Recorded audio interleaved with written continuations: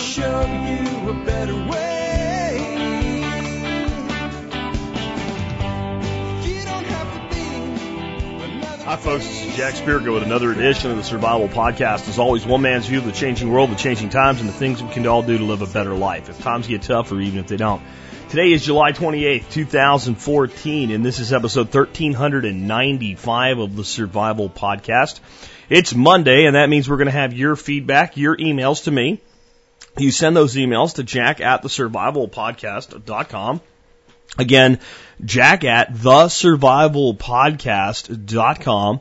And I won't respond back to you most likely, but you might hear yourself on the air, within the next week or two. If you've sent me an email and you don't hear yourself on the air for a week or two or hear back from me directly, if you really want your question answered, you might try again, because at that point, you've probably fallen off of the vetting platform. And that's probably because I get, hundreds of these a day and I can only use maybe a dozen a week on air. And I do try to respond to some of them offline, but I can only do so many, responses by email a day. I don't have the hours in the day to match up with the emails that come in. It just doesn't work out. So, formula for sending me this, again, it goes to jack@thesurvivalpodcast.com. And then this is the special, most important part. You need to pick one word, followed by the words for Jack. And put those in the subject line and nothing else. So it'd be like story for Jack, question for Jack, comment for Jack, video for Jack, idea for Jack. You get it. That's the formula. Then you go into a very special folder that gets sorted and vetted for this show. Anyway, with that said, let's go ahead and take care of our housekeeping before I get into your emails today. First item, as always, let's take care of those sponsors. They do a lot to help take care of you. Sponsor of the day number one today is bulkammo.com. Bulk Ammo is my source for large purchase quantities of ammunition. As I say frequently, there's a triangle of gun operator efficiency. There's the weapon, there's the operator, and there's the ammo. The operator needs training. The gun needs maintenance. It needs to be a good quality weapon from the first get-go. The ammo needs to be good quality and a large quantity. Fortunately, the weapon and the ammo are things that are actually commodities and easy to buy. And if you've ever noticed, whenever there's talk of gun grabbers moving forward, the first thing that becomes hard to get and goes up in price is ammo. Right now, ammo is pretty reasonably priced, everything except .22 long rifle. I don't know when the hell that's going to get sane again, but everything else is pretty available. This is a good time to stock up, and the place to do it, bulkammo.com. Next up today, Ready Made Resources. That's our sponsor. That is the company that says what it does and does what it says. All the resources you need, ready-made, ready to go, point, click, and buy on their website. And I mean all the resources, from guns to gardens, from practical to tactical, and everything in between. You'll find it at Ready Made Resources. 12-volt stuff for your solar and wind projects, it's there. You need help with your solar and wind projects, they've got the products. You want to buy long-term storage food, they've got that. You want to take some of your garden production and convert it into long-term storables, and you need Mylar, O2 absorbers, dehydrators, you name it. You want to do canning, you can think of it, they've got it, ReadyMadeResources.com. Remember, Ready Made Resources, Bulk Ammo, and many other of our sponsors, along with multiple other vendors, do provide discounts to members of the Survival Podcast Members Support Brigade. What is that? I'm glad you asked. The Members Support Brigade is how we pay the bills around here. That's where you can join as a member of TSP as part of our support brigade. You'll get great discounts like the ones I just mentioned. A bunch of other discounts that if you're buying stuff in the preparedness and homesteading world will pay for your membership in full every year. I promise you, if you use the discounts, they will add up to more than the cost of membership. And you can join as a member for $50 a year or $5 a month. It's your choice. Military, law enforcement, Peace Corps, first responders like EMTs, paramedics, and firefighters. All of you guys qualify for a discount. Whether you are active duty or prior service does not matter. You email me before you join. You put service discount in the subject line. 1 or 2 sentences, you tell me about your service, and I'll respond back to you with the discount code. Do that before, not after you join, or it's a real pain in the ass for me to try to retroactively give you the discount. You guys are supposed to be procedural in all of those professions, so that is the procedure, before, not after you join. With that, we've got the housekeeping knocked out. Let's go ahead and get into some of the other content for today's show. Let's start out with today's Conflicted Monday scenario. Remember, we have a great partner in the MSB called the Conflicted, the card game. And it's really awesome. It's a game you play with your family and friends, and you read a card and you tell people what you would do, and they all score how you respond to what you would do in the scenario. On air, we do it a little different. I read the card, and every week you guys come to the comments section and leave comments for me. What would you do in this scenario? Then the next week I give you a new scenario and tell you what I would have done with the previous week's scenario. Let's talk about the previous week's scenario. Last week's scenario was you're bugging out by foot and see a crashed prison bus. The inmates are stuck and trying to get out. The bus is on fire and they're begging for help. Do you use your axe to break the windshield glass and let them out, or do you let them die? And there were a lot of people that said things like, aren't these guys probably chained to the bus and stuff like that? I think we can get too literal with these, especially when you hear today's one. I think that the question is this: you can help, do you? I mean, that's how I think you have to simplify some of these. They're trying to lock you into a scenario. But the question is, you see a bunch of guys that are prisoners of the system, of the state, in a scenario where you can help them or you can let them die. Do you choose to help them or do you let them die? And remember, in the conflicted game, it is the end of the world as we know it. It is cats and dogs having puppy kittens. It is the zombie apocalypse. It is the complete far out there scenario that I say is 1/10 of 1/100th of 1/1,000,000th of 1% likely to happen. But in this game, it has happened, and you have to answer the question from that perspective. So there would be no one to help you if you let these guys out and they started killing you. I have a real easy time answering this question. It's not even a concern for me. If I see anybody that is going to die without my help, and I can, with reasonable certainty, give them some assistance and try to help them out, I'm going to do it. I don't even need to justify the way that many people did in their responses to this. I assume the majority of people said they would help if they could. A lot of people did express concerns like, are these guys chained and shackled in there? And, well, maybe I can save one or two then.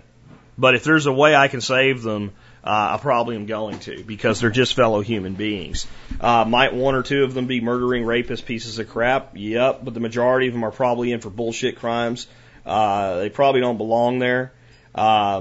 It's just a reality, and frankly, law enforcement doesn't apply to anybody in this world that we're talking about, so I don't know what they're doing on that damn prison post anyway. I guess it's one of the last actions of the state.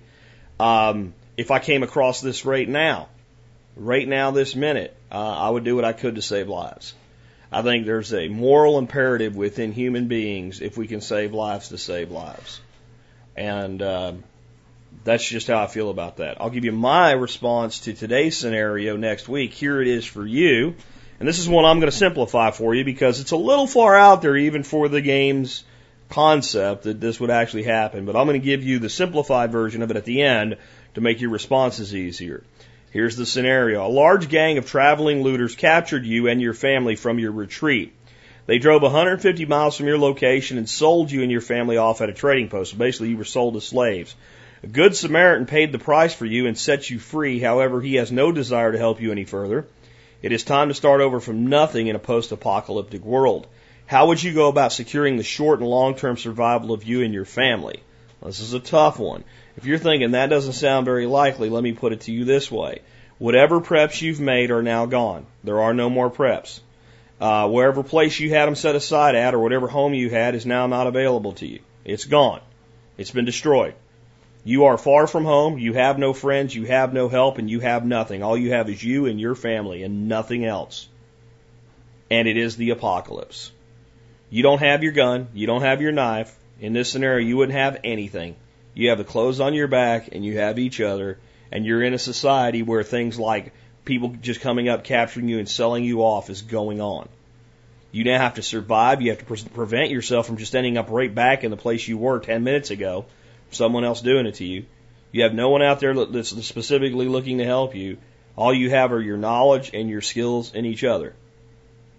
How do you deal with that? That's a tough scenario. With that, let's get into a completely different scenario, one that actually happened, a history segment. All right, so the year is 1395, and I have one entry from Alex today, and it's kind of a weird one. Weird. But it does bring up some interesting discussion points. So, John Eleanor Reichner. That's the title. John Reichner could not possibly be the first transvestite, but he's the first documented one, and he's a prostitute. He calls himself Eleanor, and he's been arrested for committing lewd acts in a horse stall. No, it's not that bad, but it's close. And has confessed, maybe it is that bad, I don't know, and has confessed to accepting money from women and men for sex, including members of the clergy, because they pay more. Cross-dressers are not always bisexual, but in this case, it is how Eleanor made his living. My take by Alex Shrugged, who puts these interesting and sometimes weird history segments together for us. One should not be surprised that such sexual diversity existed in the Middle Ages. Certainly King Edward II was suspected of homosexuality, and such sexual acts were common enough through the ages. One could surmise this because the Bible places limits on certain types of sexual expression. One does not make a law against something that people are not doing or wish to do. For example, there's no law prohibiting shoving beans up one's nose. That's because no one wants to shove beans up their nose. If they did, you can bet sure there would be a law prohibiting it. It opens something interesting. I'll point out something here that most people wouldn't take away from something that's this kind of off-kilter weird. This is the type of thing that actually led to the Protestant Reformation. And to me, it's based on a problem that we still have today. And that is the clergy supposedly being representatives to God, participating in lewd sexual acts that one would be arrested for. Not just breaking their chastity vows, but doing this kind of weird, twisted stuff. Having sex with a dude dressed like a woman in a horse barn. I'm as much for your individual freedom of expression as you want to have, and I don't want to control anybody's sex life at all. I don't. But I'll call weird weird, and that's weird. And really weird. But when you have clergy engaging in this behavior, you have to start asking yourself if you're one of the people who's allowing the church to exist as the super state over your life. The church having as much power as the king or more, because the king has power within his kingdom and the church has power within its dominion, which is most of the known world until you get over to where the Mongols are controlling things and don't give a damn and have their own way of doing things. So a citizen that's saying that this guy that's a pope or a bishop or a cardinal can have as much authority over my life as a nobleman, and he's saying that we shouldn't do these certain things, and here he is in a horse stall with some dude dressed like a chick, starts saying, hey man, what is up? Let me tell you what at least I think part of the reason for a lot of this behavior by clergy is through the years. It is the requirement that priests not marry that I think puts people into this very weird state. It's not normal for men and women to not be together. Let me just put it to you that way. And it's not, and if you want to take it to the more liberal side of things, it's not normal for people not to have a partner in their life. There are curmudgeons and people that like to be alone, but in general, people crave the intimacy of another partner in their life. That's why we have people. If we didn't have that craving and that yearning, and to go beyond just the act itself, but actually have a true partner, there'd be no male-female relationship that would progenerate the species in a way where people move forward and civilization advance. And the church doctrine that a priest or a monk should not marry because they're married to God, married to Christ, and to be specific, is stupid. And you know how stupid it is? Let me give you another little history segment lesson here. You know when it started?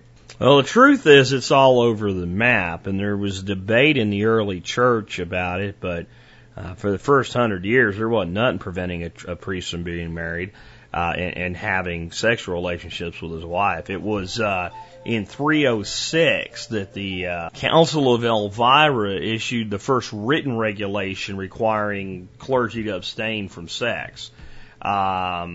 And it was even at that point with their own wives is how it was termed. So it was quite likely that somebody might have had a family already and then became a priest, and then was said from this point forward you're to abstain. In the 5th and 7th centuries, this was further decreed and put harder into canon law. In the 11th and 12th century, so now we're up into the 11th and 12th century, up into the year 1100. We're at a point where it gets really, really formalized and locked in to where you just can't do this anymore. And I'll tell you what drove the majority of it. There was some doctrine from the church that drove this concept of celibacy. But in general, it was kind of like, well, yeah, those are guys that think that, but this is the way we actually do things over here. Of course, priests have wives. But over time, as being a priest, at least when you were upwardly mobile as a priest, someone that advanced to bishop and cardinal and things like that, and the church started to develop massive amounts of wealth through cooperation in the state, with the state, and that would be what you'd call religious fascism, by the way. The Catholic Church rapidly became the most wealthy organization in the world, and priests began to have a little bit of land, but upwardly mobile priests like bishops ended up owning lots of land. Well, if that bishop was married and had kids and a firstborn son, and that son didn't become a priest too, when he died, he got the bishop's lands, and guess what? The church didn't. This decision was made out of greed. It was designed to keep wealth within the church. If you had no children, you had no heirs, and therefore what you acquired during your time in service to the church became the realm of the church. In fact, I would tell you this, the entire concept of telling a grown man, whether he's living in service to God or not, that he is not to have a wife and children and fulfill the role of a male in society while teaching males in society how they should be upright and forthright as males in society is ludicrous. And it's what led, I think, even to this day, tying history of the past and today, where we have problems with, pedophilia within the priesthood.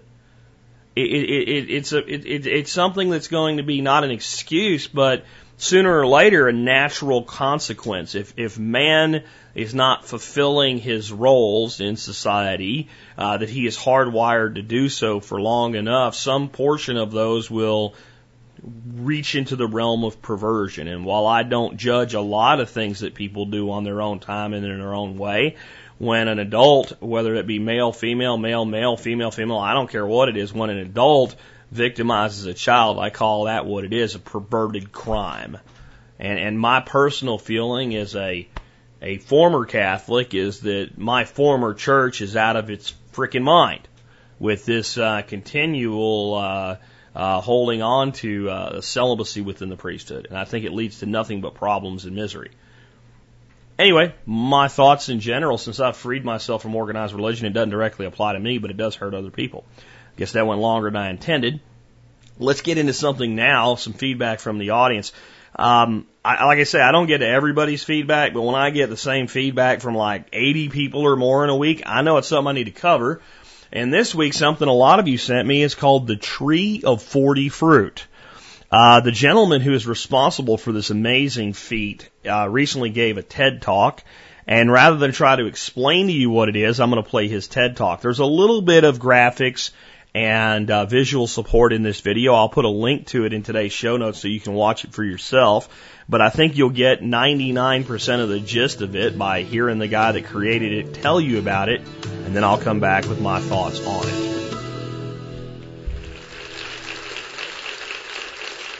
The Tree of 40 Fruit is a single fruit tree that grows over 40 different varieties of stone fruits, including peaches, plums, apricots, nectarines, cherries, and this year we'll know if it grows almonds.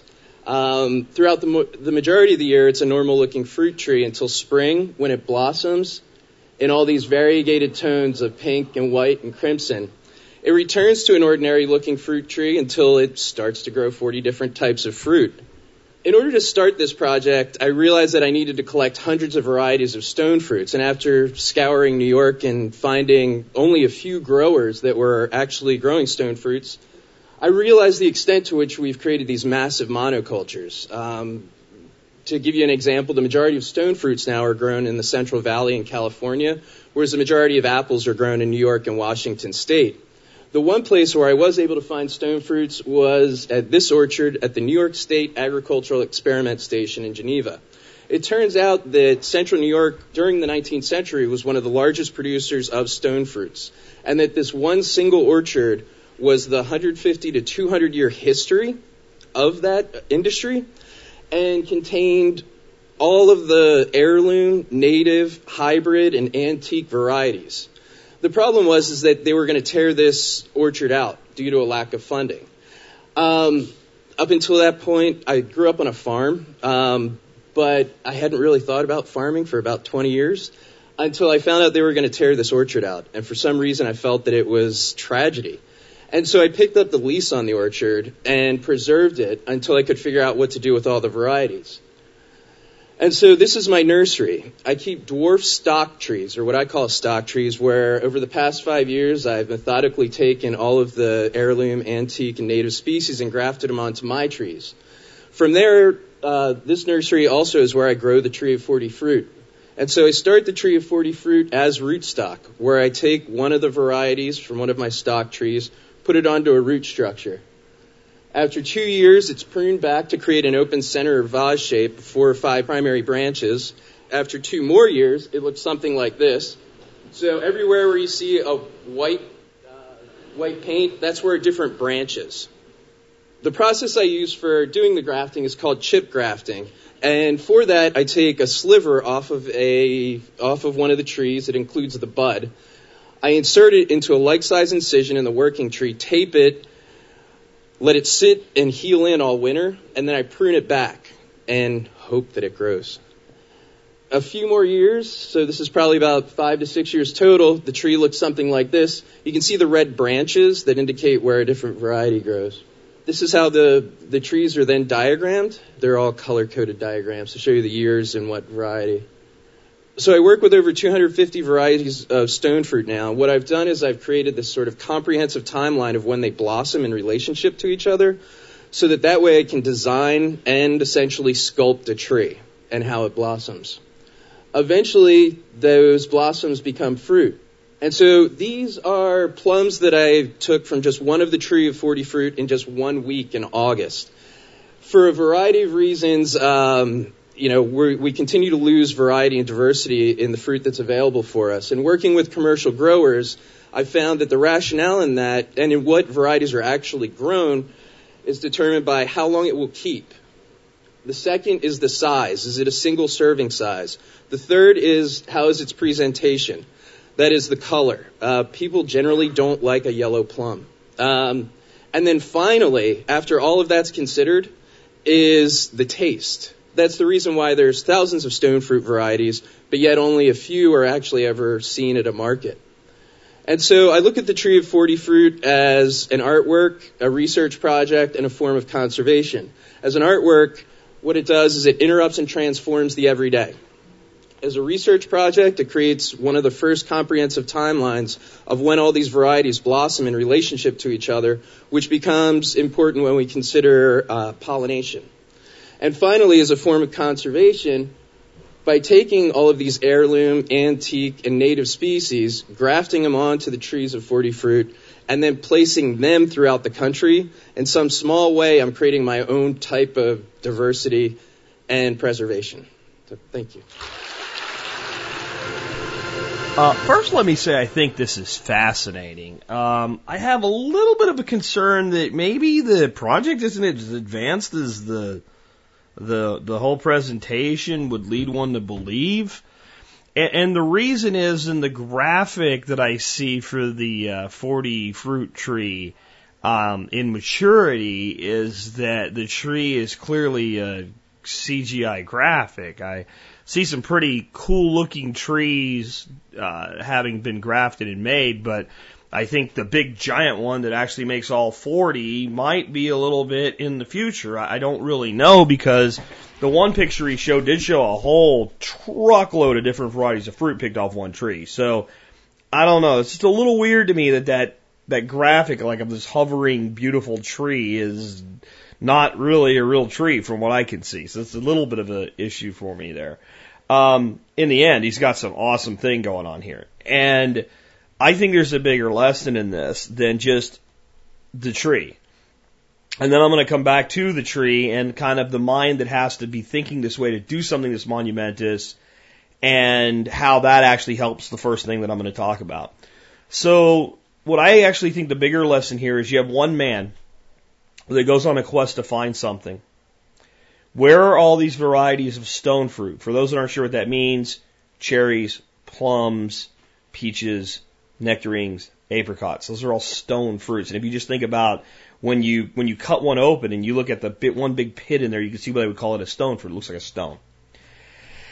And he finds only a few varieties here, there, and elsewhere, and he goes on a quest to find this, and he finds this old orchard with all of these crazy different varieties of native and heirloom stone fruits in New York, which is not a place you think of really when you think of stone fruit as a production area for the United States. In fact, some stone fruits you really think of as being far more southern as far as their orientation as being optimum, because a lot of them require a lot of light and a lot of heat and a long season to ripen. But all of these ones obviously do okay, at least in New York. And there's plums that, Mark Shepard's growing in USDA Zone 4 in Wisconsin, which is a bit colder than this area of New York that this guy's in. So there's certainly plenty of them there. But he goes on this quest and he finds this thing, and he finds it just in time where they're about to destroy it. That was my big takeaway from this. And he said, I picked up the lease. I picked up the lease on this. So don't destroy it, I'll pay for it. Let me preserve it. And if there's an example of one person making a difference, boy, there it is. Not let me do a Kickstarter. Apparently he had enough financial means, and it probably wasn't that expensive because it's just the land lease, right? So if he's leasing the land, then he can manage the land. So he just picks up the lease on the state and says, I'll just take a lease on the land. And he did it, and then he immediately took action and began taking scion wood, which is trimmings off of all these different varieties, and grafting them onto rootstock, so that eventually, if he could no longer keep up this lease and the plans went ahead to tear this old orchard out, all of the varieties would be preserved. And there's probably a lot of places right now with heirloom varieties of trees and shrubs and bushes and things that are perennial that can be grafted and preserved that are in the same state of emergency, or could be. And that by learning a simple skill, how to grow rootstock and how to graft onto it, that anybody that really wants to could probably find somewhere where they could begin helping the preservation work of all of these varieties that took centuries of human development to come up with. That is a big takeaway for me on this. Another big takeaway is what he was when he was saying, and I knew this, but just to hear somebody say it yet again, what are the first things that people look for when they're selecting a variety for commercial production? And the biggest thing is, how long does it store? How long can I take to get it to market? And you can't fault a commercial producer producing metric tons of this stuff for thinking that way. You really can't, because something always goes wrong. And if you're sitting on a bunch of fruit, tons and tons and tons of fruit, and there's a 2-day delay in getting it to a customer, and it goes bad, think of how much money you've lost that year, probably your entire profit for the year. You might be out of business. So you can understand why they do, but it also speaks to the problem we have. If we're selling in the local markets the way that we used to, that would be less of a concern, because you would know when your fruit's coming ripe, and your customer would know, and your customer's ready to receive. And people would be eating seasonally and locally, again, the way Chef Keith Snow teaches us how to cook. So that's another big takeaway for me in it. Now let's talk about the project. How practical is one tree that grows 40 different fruits, and maybe almonds as well? Almonds, for those who don't know, are very closely related to peaches. In fact, if you look at a peach pit, you'll see how closely related they are. It'll make sense right away, especially if you crack one open and look at what the inside of a peach pit looks like. Don't eat it, though. I'll just leave out why. You can look it up if you want to. But peach pits are not for eating. But a peach and an almond very, very closely related, and just basically it's tweaking of selection that led one to the world of almonds and one to the world of peaches. So, is this practical? I don't think so. I really don't. I think it's cool. I'd like to have one. I do my best to make it as successful as possible. From what I can see, that this is not something you can buy in a bucket or a bare root and stick in the ground and have all 40 varieties grafted on. When he was showing the images, it's very clear that at some point this tree has to be very large to get all of these different grafts onto it, and at some point it has to go into the ground, and as it continues to grow, it's overgrafted, so that you have, a main limb coming up off it, and maybe you have a graft of a certain cherry, and then after that you have a graft of another cherry in the same main limb. So it's not just grafted to the main body of the tree, it's grafts to grafts to grafts, and the tree has to get quite sizable for this to happen. So at some point, it's more of a sculpture artwork type thing, that there's this living tree, and it's now up to 15 varieties, and it'll take years to get it to 40. So it's something that you would have to participate in if you wanted one, to a large degree, for something that I don't know how practical it is. But I also look at this a lot like Jeff Lawton's Greening the Desert. There are, worldwide, I would say tens of thousands of people, and I would say in this audience, it would be no stretch to say thousands of people who their first exposure to permaculture and the belief that this works was a little 5-minute hokey video that Jeff Lawton put together long before he had all the high-end video production capabilities he uses now, called Greening the Desert. And the intention of Greening the Desert was never, let's all go out and buy waste desert land in the crappiest environment we can find and put a garden in there and build a permaculture paradise in the worst of the worst part of the desert. What the point of Greening the Desert was look what we've done here. And if we can do that here, if you have anything of better quality, what could you do? And when people see something taken to the extreme and it works, they go, you know what? If that person can do that, then I can do something. And I think that's the purpose of this tree. And it might not be the gentleman's purpose, but I think that's the higher purpose of this tree. Many times we do things for a purpose, and the universe kind of goes, yeah, I got my own ideas about that. Some people would say God does, however you want to phrase that. And that gets magnified into a larger purpose. And I think the larger purpose of natural magnification here is, oh my God. Oh my God, look at that. What could I do in my backyard? What if I had 5 trees, and each of those 5 trees had 5 different varieties grafted onto it, and now those 5 trees produced 25 varieties? And what if 5 of them never really worked out, and I ended up with just 20 varieties off 5 trees? How magnificent would that be in a backyard in suburbia? And what would be the impact if 10,000 people did that with multiple different varieties of things? It didn't necessarily stick to stone fruit. Stone fruit has so many permutations and varieties. That's probably one of the reasons he picked it. But this could be done with apples. Get a good nursery catalog and look how many varieties of apples there are. You know, it could be done with pears. It could be done with a lot of things. But stone fruit lets you take it to a real extreme. That's probably why he settled on that. Anyway, I thought this was really, really amazing, and I wanted to share it with you. I have a link again to the actual video in the show notes today. Let's move on to another one.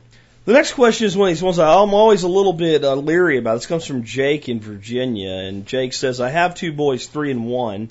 I think I'm doing a good job of bringing them up right, but I would like to hear your comments or suggestions on what a parent can do with kids to set them on the right track. We're outside all the time, and I have a fundamental belief that the more they're exposed to the outdoors, our garden, the woods, and whatever, then the more likely they are to want to have something to do with it in the future. I guess I would like to hear if you have any more specific ideas on things we can do outside, or in, I guess, to help them down the road to being more aware in general. I hope you get the drift of what I'm looking for. Thanks for all you do, Jake. I am not a child psychologist and don't pretend to be one. I don't even play one on TV. But I do have a lot of thoughts on raising resilient children in a world of teacup children.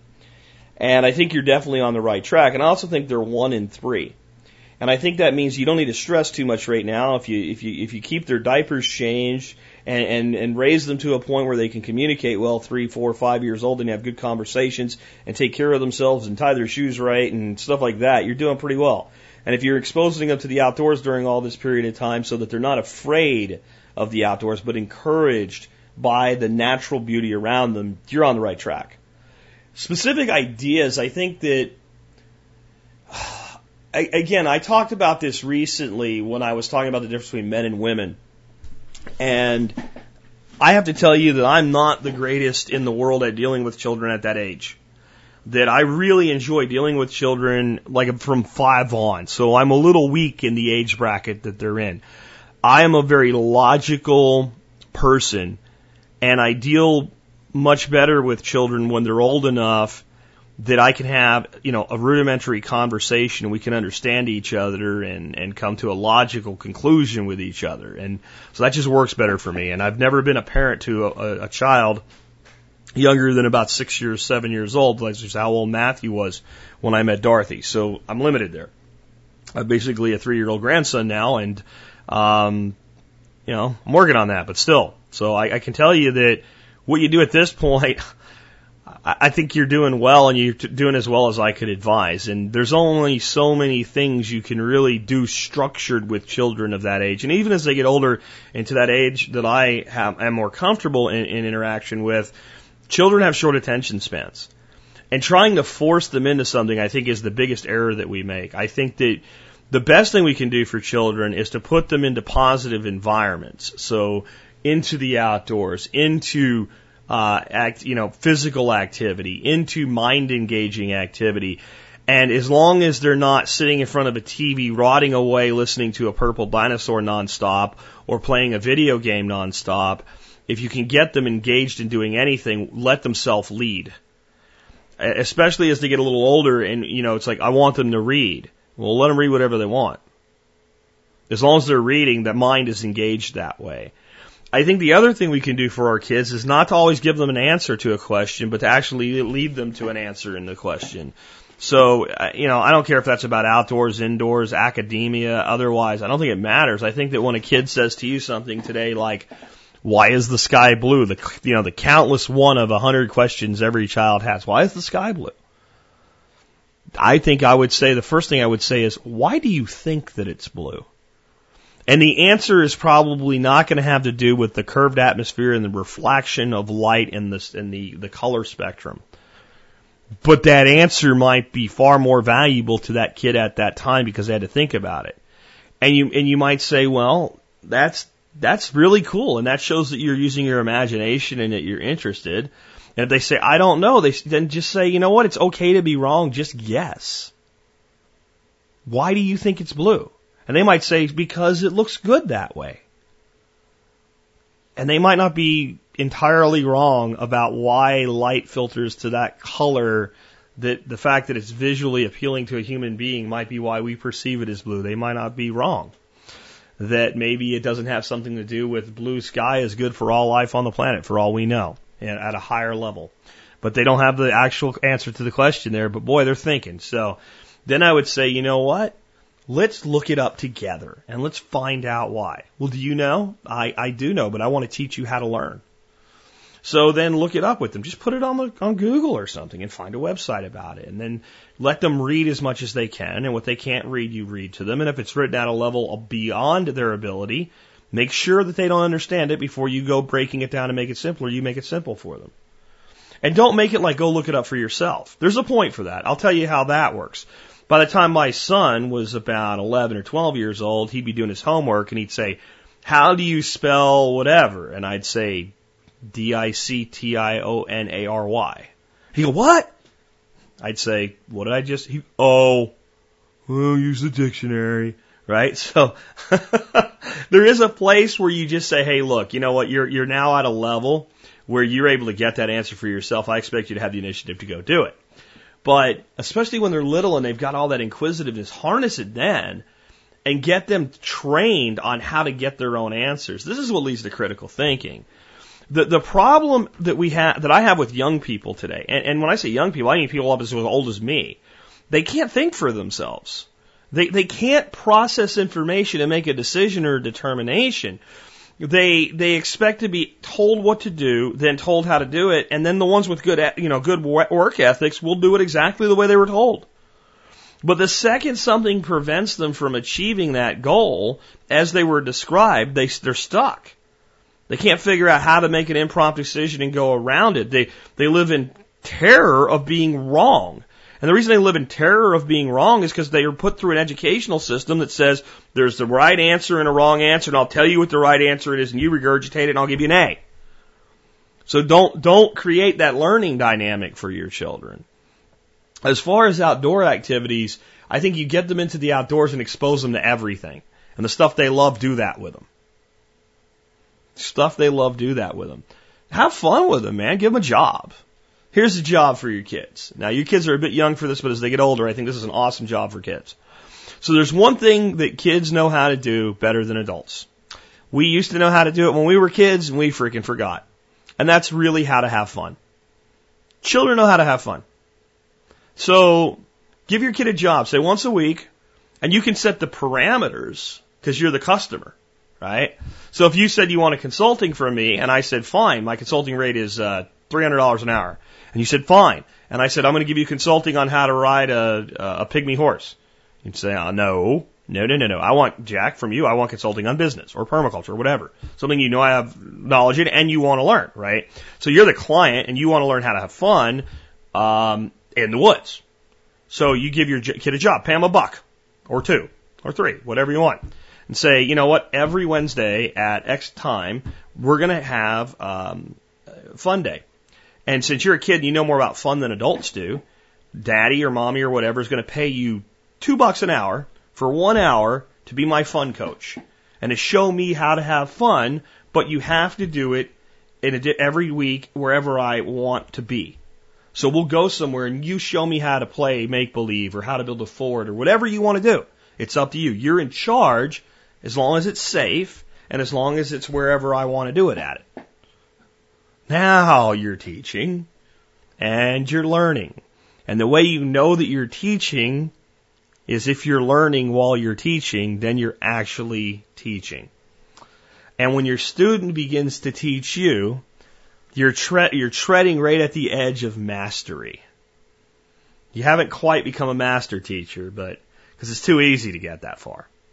It's too easy to get to the point where your students start teaching you. There's some more tips to becoming a master teacher, and there's some more milestones that maybe I'll talk about in the future. But the first thing that heads you right into mastery as a teacher is to get to a point where you are learning while you teach and your students are the ones doing the teaching back to you. And you'd think that if that leads to mastery as a teacher, that there'd be a hell of a lot more master teachers or very close to master teachers. And you'd wonder why more don't do that, since it is that simple. It's simply student-led education. And that's because it requires humility.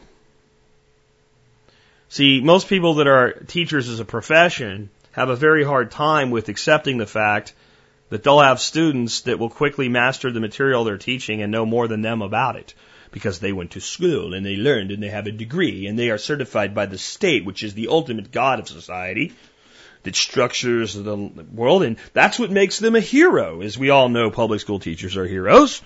No, they're not. They're absolutely not. I won't go into a tirade on public education today, but that's the mentality. Teachers want to hold on to knowledge and give the student that which they believe is part of the lesson plan for the student to regurgitate. And that takes a lot of ego and a lot of attitude and a lot of belief that my knowledge is superior to your knowledge.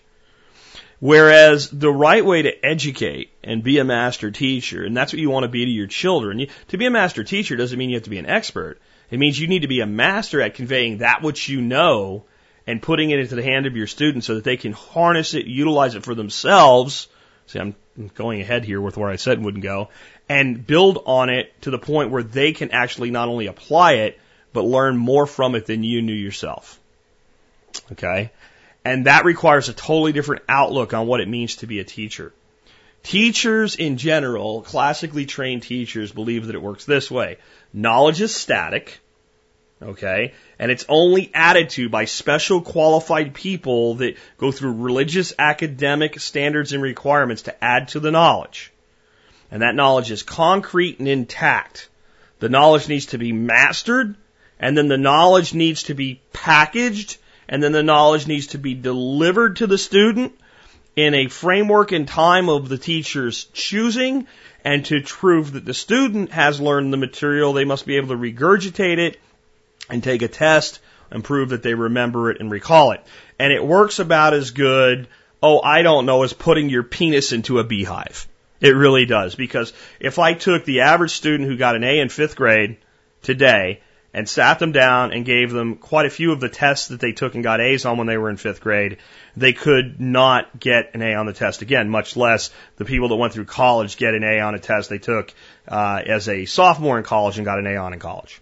So clearly the metric of recalling and regurgitating the information doesn't happen, again, about as productive as putting your penis in a beehive.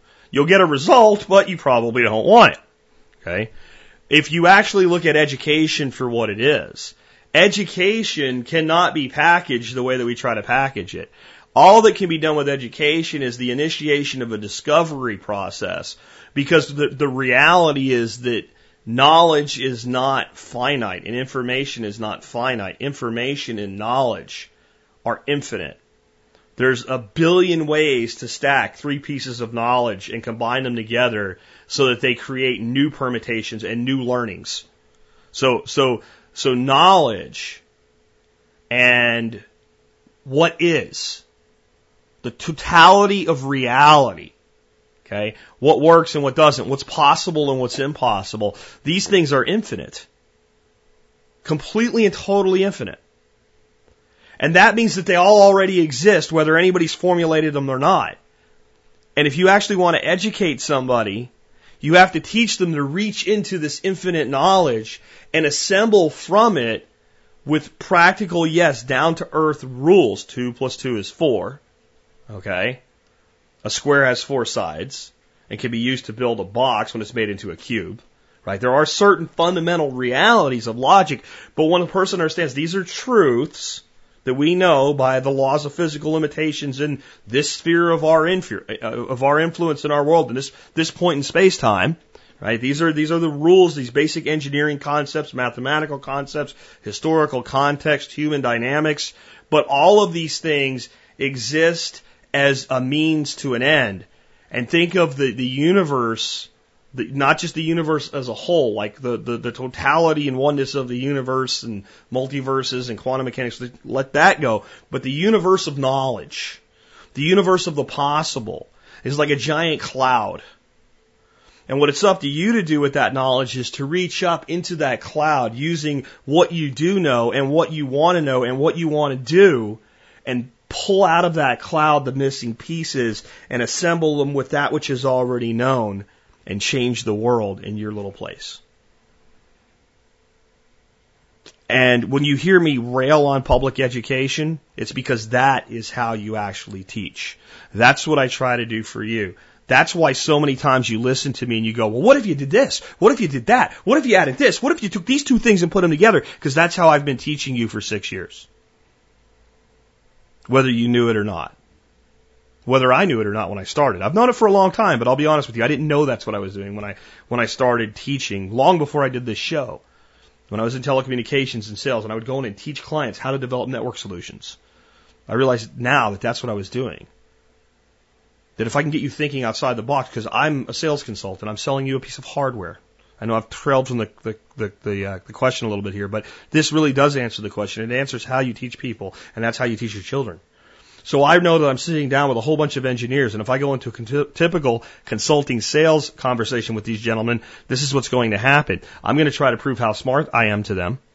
And even though I might know more about troubleshooting and problem solving and changing what they think has to be into what could be, if I go with a technical attitude, if I go with, well, here's my box and this is what it does and this is all you need attitude, they know so much more about their world than I do, that there's no possible way that what's going to happen is I'm going to win, because what's going to happen, we're going to end up in an adversarial who's smarter relationship, and they're going to quickly prove to me when it comes down to the mechanical aspects of things, they are.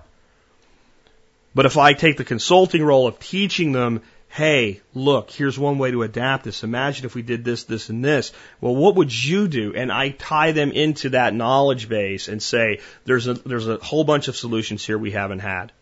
They then begin educating me, and through the process of educating me, they educate themselves, and they lead themselves to a solution that neither of us could have come to by ourselves. And in the sales world, I get the sale, and in the parenting world, I get a genius for a child. At least that's how society will judge him. What I actually get is a fully realized and complete human being.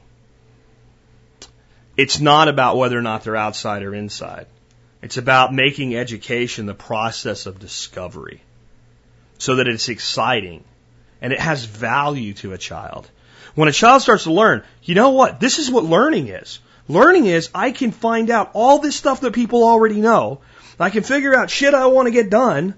And I can take all the stuff people already know, and maybe it's how to get that done.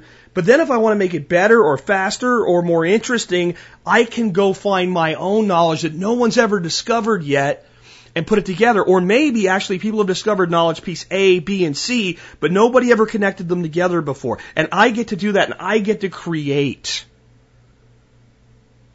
That leads you to mastery as an educator. When your children or your students are not just teaching you, they're not just educating you, they're not just learning you, they're not just helping you learn.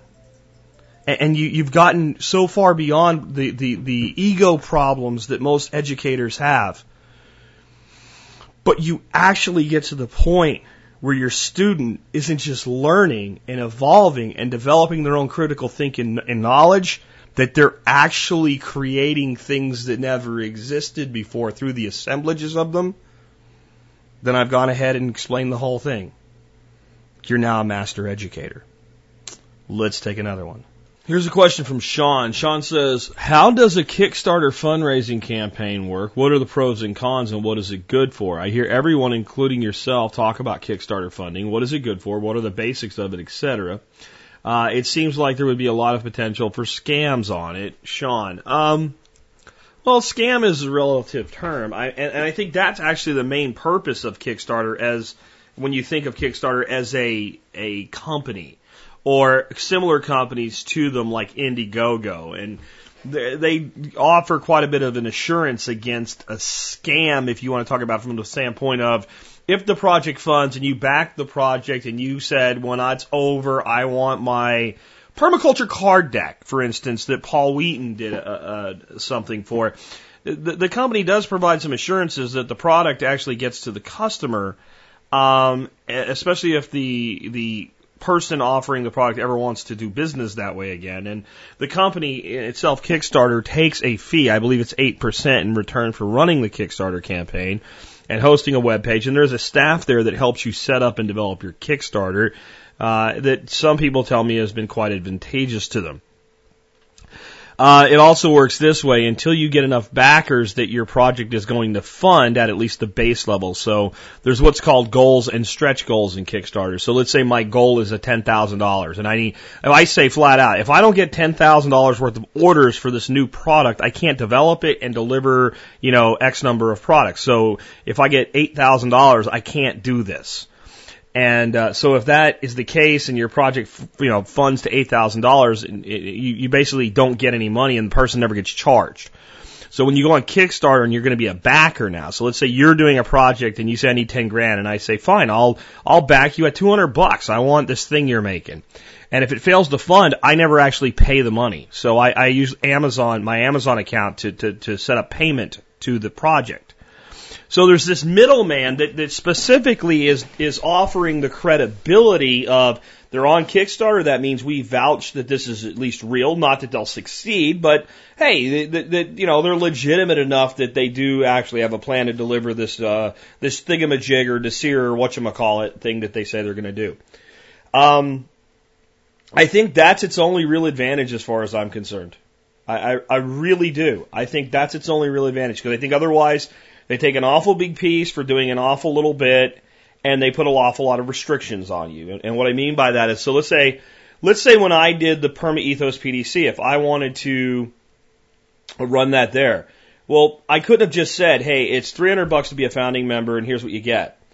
I would have had to offer ways for people to contribute at lower levels, which we didn't want to do. There has to be multiple packages, and people have to get something, once you go over a certain amount. And then if you're going to keep selling it, you have to sell it through Kickstarter for either 30 to 60 days. To me, what Kickstarter does is provide you a web page. I mean, that's it. One page on their website. Now, there are some things that you can consider because here's in the end. So now you've set up your deal with Kickstarter, you've made your video, your promotional material, everything. You've made your case to the market. If you back me, I'm doing good stuff, here's what it'll be, and here's what you'll get as my backer. And Kickstarter puts it up there. And then they go, have at it, boy, promote it. And yeah, it's on the Kickstarter website, and if somebody's really looking for it, they'll see it, and they might see it as they back one project and yours is similar. They might see your project, like an associated product type thing or something. But really, they don't do shit. They don't do shit. It's up to you. Promote your own shit. Get a PR company, run pay-per-click on it, Google. It's up to you. It's yours. So you could set it up, run it yourself, and you're still going to be the one promoting it. But if you have significant horsepower and you can get a lot of backers really, really fast, then you might get featured on their homepage or their featured projects or something like that. And that exposes you to this massive group of people who have backed previous projects. So I think it can be a valuable tool, but I think every person needs to evaluate it individually whenever they're coming out with a new product or service or something like that. It's ideally suited for the entrepreneur that says, I want to build X. Nobody builds X. Here's what X will look like when I'm done building it. Here's what it does for you. Here's why you'll want one. Here's a prototype. I actually have built X, but I can't build 50 X's or 100 X's or 1,000 X's. I need material development. I need tooling. I need enough of an order to place a minimum order with a manufacturer or an injection molder or whatever it is. So I'm bringing this idea to you, my market. I'm asking you to invest in it before it really exists. This is why it's good for humanity. This is what it'll do for me. This is what it'll do for you. Please back it. And you can say, I want one and I'm going to pay for it. And this is one thing that a lot of people have twisted logic about. A backer on Kickstarter often gets pissed off if a year later, when that company's established and functioning and running and going forward, if that company turns around and they sold the product for $200 on Kickstarter and all of a sudden they're retailing it for $149.95. I paid more for it and I was a backer. Wah! You big frickin' baby, that's the point of being a backer to something. I mean, the guy's developed it now. He's got economy of scale going. That was the entire point. He's selling it for less and he's profitable. You should be happy because you helped back it. Don't be a big friggin' baby. And that's another problem I think you have with Kickstarter is that there is that attitude in some part of the backer community that like, I should get the best deal because I was a backer. No, clown. If you're buying this product before it exists, the person hasn't actually gone into production yet. It's the business's responsibility to make money for itself. That's how it stays sustainable and reliable and continues to serve its customers. And if a business can cut its price and increase its total profit, it should. As long as it can do so without compromising quality or creating pain-in-the-ass customers. There are customers that cost too much to serve. And if you go too low on price, trust me, you attract customers you don't want. But a business, by the most general rules, if I can cut my price from $180 to $160, and I can handle the additional customer service, and it doesn't create, let's call it a gutter level customer, right? And the business will now make more money total, the end of year profit will be higher, then I should cut that price. And I shouldn't keep it artificially high because somebody else paid more for it in the future. And if that was the case, the market would be completely backwards. That's not how the market works.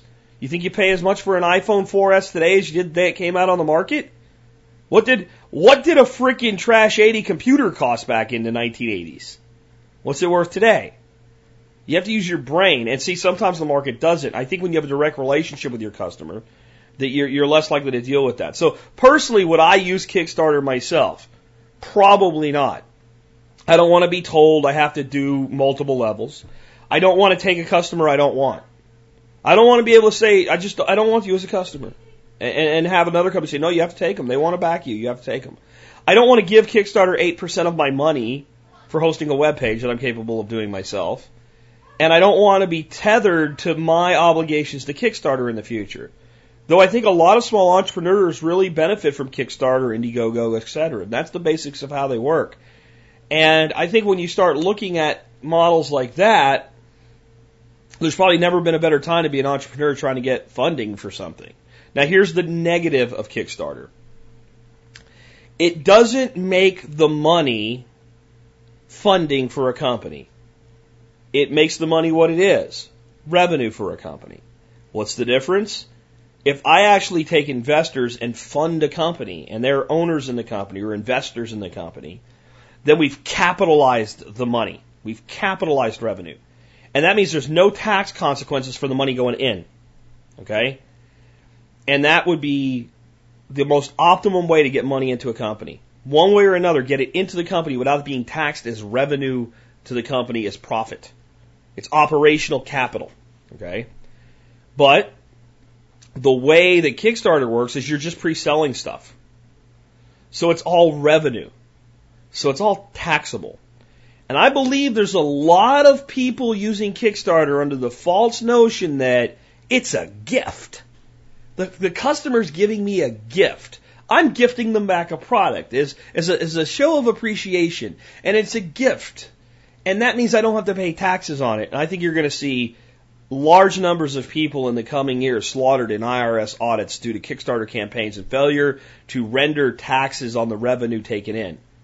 And very few people actually, I think, or a very small percentage of people using Kickstarter as entrepreneurs fall into that category, but there's a lot of people doing it. So a small percentage of a big number is a big number.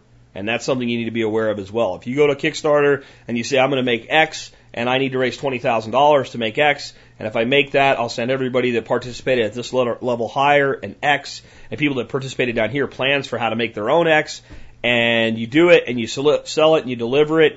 All the money you spend as an expense to deliver and develop the product is expensable and comes off the profit, but the difference between the two, what you took in versus what you spent to deliver, is profit, and it's subject to income tax. And that means if you're doing something significant, you may really want to have a conversation with a tax attorney and a CPA before you do it. So there you go, the ins and outs of Kickstarter and what it does for you and what it doesn't do. All right, I got another one here for you. This one's from Karim, and this is another example of Jack being right. In fact, this is the subject. Says Karim writes, China's China and Jack's right again. This is another one of those things you don't want to be right about, but you know you are. So for years, I'm talking back probably to the first year of TSP, definitely by the second year of TSP, as I was talking about China's coming forward to becoming the global economic superpower that it's destined to become. China will be the number one country economically as far as total dollars, or total Chinese dollars, total money by the year 2020. They will supplant the United States. And most honest economists are saying that that's the case and have been for a while. But I always try to look deeper, and what I said years ago, and I've said many times between then and now, is that will be done, at least in part through Africa and the development of Africa, that China's been very active in all these years. But I coined the term, I believe, China's China, that Africa would be China's China. I don't really remember hearing that from anybody else, and that's what I said. China needs their own China. I'll explain what I mean by that after I read this to you, because it's validating when you see someone like Bloomberg saying what you've been saying for so long. It proves you're not the crazy quack that people claim you of being. People say all the time, "Oh, why you listen to this guy? He doesn't know what he's talking about." Well, here you go. Ethiopia becomes China's China in global search for cheap labor. Ethiopian workers strolling through the parking lot at Huan Chu's factory outside Addis Ababa last month chose the wrong day to leave their shirts untucked. Company president Zhang Horong just arrived on a visit from China, spotted them through the window, sprang up and ran outside. The former People's Liberation Army soldier harangued them loudly in Chinese, tugging at one man's aqua polo shirt and forcing another shirt into his pants. Nonplussed, the worker stood silently until the eruption subsided. That's what it's like to work for the Chinese, folks. Shaping up a handful of employees is one small part of Zhang's quest to profit from Huan's factory wages of about $40 a month, less than 10% the level in China. Yeah, everybody in China makes $2 a day. Let me read that again. Factory wages are about $40 a month, less than 10% the level of China, which would mean the Chinese wage was $400 a month. That's not $2 a day, just if you can do math. Critical thinking. Stop believing what the TV tells you. Do some mathematics. I'm just saying. Quote, Ethiopia is exactly like China 30 years ago. See, Jack's not crazy, said Zhang, 55, who quit the military in 1982 to make shoes for his home in Jiangxi province with 3 sewing machines and now supplies such brands as Nine West and Guess. The poor transportation infrastructure, lots of jobless people. Almost 3 years after Zhang began his Ethiopian adventure at the invitation of the late Prime Minister Meles Zenawi, he says he's unhappy with profits at the Dongguan Huan Shoes Industry Company unit, frustrated by, quote, widespread inefficiency, end quote, in the local bureaucracy and struggling to raise factory productivity from a level he says is about a third that of China. 4 tongues, transportation and logistics that cost as much as 4 times those in China are prompting Huan to set up its own trucking company and the use of 4 languages in the plant, Ethiopian's national language, Amharic, the local tongue, Oromo, English and Chinese, further complicates operations, Sang says. It takes 2 hours to drive 18 miles in the Huang factory from the capital along the country's main artery, illustrating the challenges. Oil tankers and trucks scream along the bumpy, potholed, and at times unpaved roads. Goats, donkeys, and cows wander along the roadside, occasionally into bumper-to-bumper traffic. Minibuses and dented taxis, mostly blue Ladas from the country's past as a Soviet ally, weave through oncoming traffic, coughing smoggy exhaust. Huan is nonetheless becoming a case study of Ethiopia's emerging potential as a production center for labor-intensive products and shoes, to T-shirts and handbags. In a country where 80% of the labor force is agriculture, manufacturers don't have to worry about finding new workers. Its population is about 96 million, which is Africa's second largest after Nigeria's. A combination of cheap labor and electricity and a government striving to attract foreign investment makes Ethiopia more attractive than many other African nations, said Deborah Boddingham, author of The Dragon's Gift, A Real Story of China in Africa, and a professor of international development and comparative politics at Johns Hopkins University School of Advanced International Studies in Washington. These universities just have to keep making their names longer and longer to sound more important. They are trying to establish conditions for transformation, Broading said in a telephone interview. It could become the China of Africa. No doubt. That's what a genius is saying now, and a redneck said 6 years ago. Huan's 3,500 workers in Ethiopia produced 2 million pairs of shoes last year, located in one of the country's first government-supported industrial zones. The factory began operating in 2012, and only 3 months after Zhang decided to invest, it became profitable in its first year and now earns $100,000 to $200,000 a month, he said, calling it an insufficient return that will rise as workers become better trained. Yeah, see, in China, everything's owned by the government, and there's no room for individual entrepreneurship. And wait a minute, this guy's not happy making $100,000 to $200,000 a month.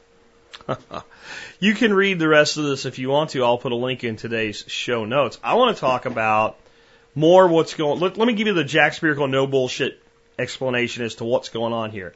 China's investing shitloads of money, both from their entrepreneurs directly and from the nation as a whole in the development of nations like Ethiopia to move a lot of their operations as far as the manufacturing of labor-intensive goods to Africa.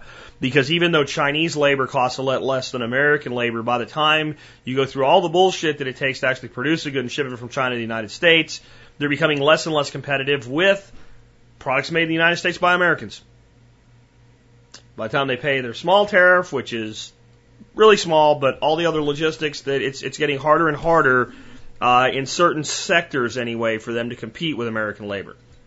So they're going to go ahead and develop this place in Africa into something that would be akin to their China. And when I say their China, it's like our China. Right? So we used China for a lot of our growth over the years, especially since the 70s when Nixon gave them most favored nation status. Little factoid here before we move forward. Do you know what most favored nation status means? It doesn't mean that you're favored over other nations. It's the most favored status that you can get. So that means it doesn't mean China gets an advantage over Japan. It means if both China and Japan have the most favored nation status, they both get equal terms. That's all it means. Right? So when Nixon opened up trading with China, the U.S. was in a deep recession. What's that like? Anyway, so there was a lot of things that were spurred to develop economically in the United States when all of a sudden thousands and tens of thousands of U.S. companies had access to cheap goods from China. First, it was just cheap imports, but then it became all different types of things that could be outsourced to China, but yet led to greater economic activity in the United States. And eventually we went into a situation where we lost a lot of our manufacturing and production capacity, but a lot of people made a shitload of money. And overall, the economy did pretty damn good from about 1975 all the way up till now, in spite of the recessions that came in between. You can't argue with the success. And now we're sitting in this mired state where China is the United States in 1955. Okay? Now, when I said that this was originally going to happen, people said I was crazy. Why the hell would you outsource labor and things to Africa when you have people that work for $400 a month right there in China? Because those people in China are going to be making a lot more than $400 a month in 5 years. There's going to be a rapid inflationary curve in China as the economy develops there. And to maintain the global dominance curve that they have set their course to, they have to have a way to get a lot of shit done for less. And they have to have a place to do a lot of shit their people don't want to do as their people go upwardly mobile and more Chinese move into the blue-collar, upper-middle-class category for China anyway. Maybe not for us, but for their quality of life. What happens is people move up in their stations in life, their willingness to do certain things goes down. So they need a China of their own. They need a partner or group of partners to do for them what they did for us. And you know, it wasn't just China. It was Japan, it was the Philippines, it was India, and it was China, and it was Vietnam, and it was Malaysia. There's all these developing nations were part of the United States success model. Get things done for less there by people who do what your people don't want to do anymore. And that is a direct consequence of an economic system that is driven by money leverage. So companies in a developing nation where they have an upwardly mobile group of people to sell to and a developing economy to sell to know that they are better off leveraging their money and making money with leverage than making money by being a producer. And for a nation to go from what the U.S. was in 1955 to being what the United States was by the year 2000, the most dominant economic force ever conceived of in the world. In this economic system, you can't do it as a manufacturing economy. You have to have some manufacturing, but you have to have a whole lot of monetary leverage.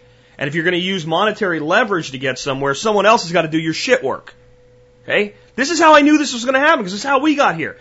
For all the bitching, China's taking American jobs and all, our economy skyrocketed because of China. Now, the Chinese, I think, are poor historical students. What you end up with is an inept nation that can't do shit anymore, like we are.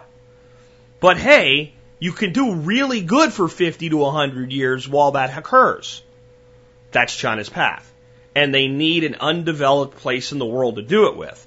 Why did I know it would be Africa before people like Bloomberg would come out and say it's Africa? Because it's the last place.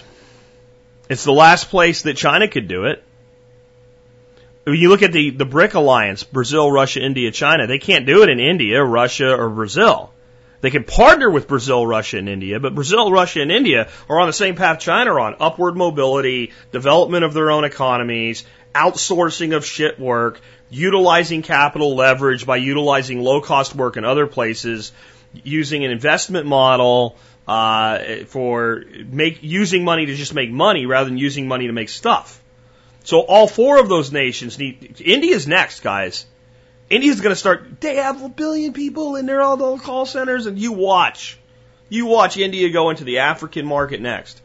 The South American market is not real friendly to China. China's all over Panama and some other parts of Central America because when the U.S. left and stopped managing the canal, the Panamanians couldn't do it for themselves, and it created a vacuum. But, it's not like China can go in and turn Panama into what it can turn Africa into. It's not big enough. There's not enough people. The economy sucks, but it doesn't suck anywhere near as bad. You look all through Central and South America, there's nowhere with the combination of the desperate population that'll do anything for a little money and the amount of people, the sheer body count necessary to serve a nation that has over 1 billion people of its own. So China won't wholesale outsource everything it's doing. That's not going to happen. It's going to take a long time, just with the body count they have in China and how much cheap labor is still in China. But they're going to selectively do this, and they're going to follow the same model we did, and they're going to do it in Africa. And remember, a redneck coal miner's son from Pennsylvania that now lives in Texas told you this 6 years ago, and Bloomberg is telling you this today.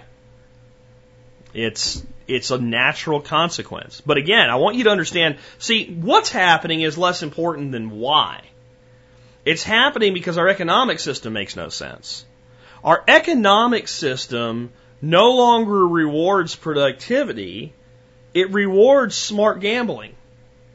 A company can make more money installing a computer in a data center that's on the other side of the freaking river from the stock exchange so that it can be 1 millisecond faster in executing high frequency trades, and having that computer run an algorithm that runs high frequency trading, which is just buying and selling lots of stock really, really fast and skimming small points of profit as quickly as possible, than it can by building cars or buses or trucks.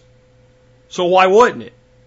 We have created an economy where people make money by not producing anything.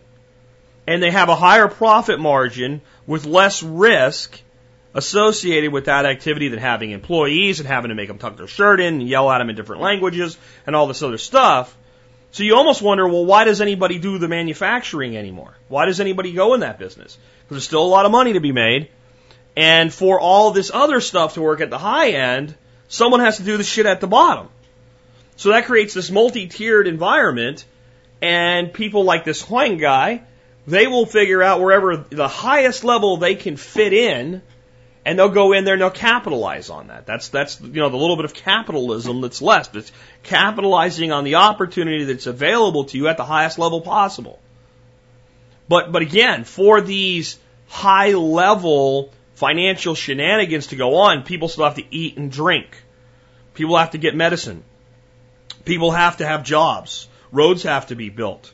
People have to believe in the system so that they'll allow the system to extort from them. The population has to believe there's a path for me. There's hope. And I can work for $4 a day or whatever it is and eventually do better for myself.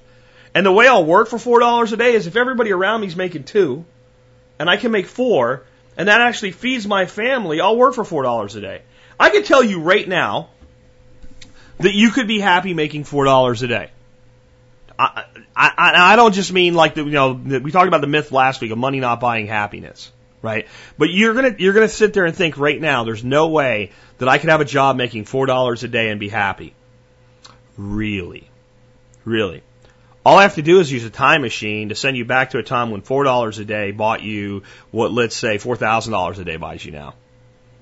And in the lens of human history, it isn't that long ago. See, if $4 a day was, let's say that you would be happy right now to work for $800 a week. For $800 a week.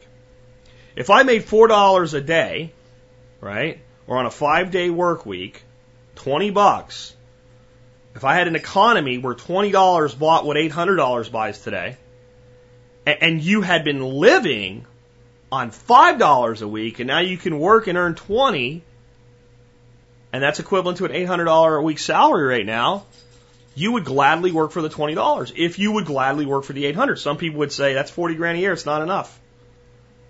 But a lot of people, $40,000 a year, it's a good job. Happy with it.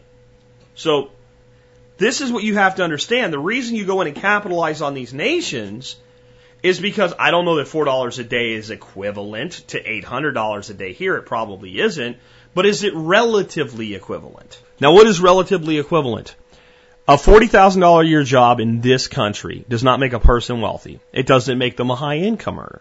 It doesn't put them in a position where they don't have to worry about money anymore. But a person making $40,000 a year in this country, even with a wife and 2 kids, as long as they're not trying to live in Manhattan or something like that, and regardless of how it happens, whether it's with subsidies, government assistance, entitlement programs, we can argue the issues of that night and day, and most of you know I'm a libertarian. I want as little government as possible, and say that shit shouldn't be there. But you gotta put what you want on the shelf to evaluate that which is, okay? So, at $800 a week, right, you can live in housing that the average person would look at and go, it's acceptable, safe housing for a family to live in. You can put food on the table. You won't be eating, friggin' Delmonico and ribeye steaks. But you can put food on the table and no one has to go to bed truly hungry. Okay? Got it? You can have a means of transportation, and as long as you're not driving 150 miles to work and back, you can afford to put enough gas in the car to go to the store, to go to town, and to go to work. Okay? You can have clothing on your child's back that people would look at and say it's reasonably serviceable clothing. It's not boutique clothing, but it's reasonably serviceable. Anybody that's going to tell me you can't live as a family of four on $40,000 a year, put it in the comments section and watch as you get beat up by countless members of this audience that are doing that and more right now. Flat out, it can be done. It's not easy, but it can be done. And you can live a life where somebody would look at you and go, that person is not in the poorhouse. They might be at the edge of it, but they're not in it. And their family can be relatively content. And I would say it's good that you want more, because maybe if you want more, you'll get more, because you'll work for it. Okay? But you can live that way. And with certain things and that are available, like that family probably qualifies now for frickin' food stamps and what have you, they can live a little bit better than the money would indicate alone. Regardless of why, there's a certain quality of life a person with a family and $40,000 a year can live. Again, I wouldn't be content with it. I'm not saying you got it made in the shade. I'm just saying it can be done, and many, many Americans are doing that and doing so on even less. Okay? Now, in Ethiopia, that $40 a month provides the same thing. If you moved it here, it wouldn't look the same. In other words, what they define as safe, serviceable, reasonable housing is a much lower standard than we do, but their society has accepted it as being safe, reasonable housing. Especially if two parents are working or the oldest son's working and it's $80 a month. They're able to keep clothing that would not be good enough for a person here at that income. But, and you're probably looking more like a family of four making $25,000 a year. It's probably more like the equivalent. And it's still below that. But their society is such that, boy, you got it better than those guys over there with flies on their face, where they're shooting that commercial to get those people over in America to send us rice. Right? You're doing better than them. You got it? Well, if you're going to be a country like China, where it is today, seeking to follow the blueprint of the United States from a success quotient economic standpoint, not from a political standpoint, though the two sides of politics are getting closer every day. But that's the goal, is to have a large growing middle class, a developing automotive industry, developing a highway system within your own nation, more and more people moving out of the countryside into the city and contributing to the good of the state, which is all the things I'm describing the United States' goals in 1950. Then you need a place that's like that so that you can extort it to the means of your own end. And that's why China chose Africa, because it's the last place left that's that bad off where they have free reign to go do this. So there you go. That's how I knew it would happen. Here's an interesting and fun one from John. John says, how often do people accuse you of actually working for the government, that you're actually trying to brainwash preppers or something like that? 2, what is the wackiest thing any of your listeners ever accused you of? Man, I'll have to think about the second one. The first one, am I ever accused of being like working for the man, working for the government, trying to mislead preppers by being too rational and common sense and talk them off of the edge? Yeah, but they're always the complete whack jobs, you know? They're mainly complete and total whack jobs that do that, and it's not frequent. It's a few times a year that I'll get an email like, you're actually on the inside, man. You're here to infiltrate us. And yeah, I just delete. I don't even respond to that. I think maybe the most ironic thing, not the craziest, but the most ironic thing that I'm accused of being is not working for the government, but being a liberal or being for big government. Because I will actually be rational. And I won't just, say stupid crap like everything that the Republicans say is good, or that I'll acknowledge that there is at times where the government's maybe doing something I don't like, but like it's a valid thing and I understand why it's being done or something like that, or if I'll defend something that is typically thought of as a liberal position, but it's a social position, not a government position. If I'll say something like, I think it's preposterous that there's a law against marijuana at all in this country because it's a plant.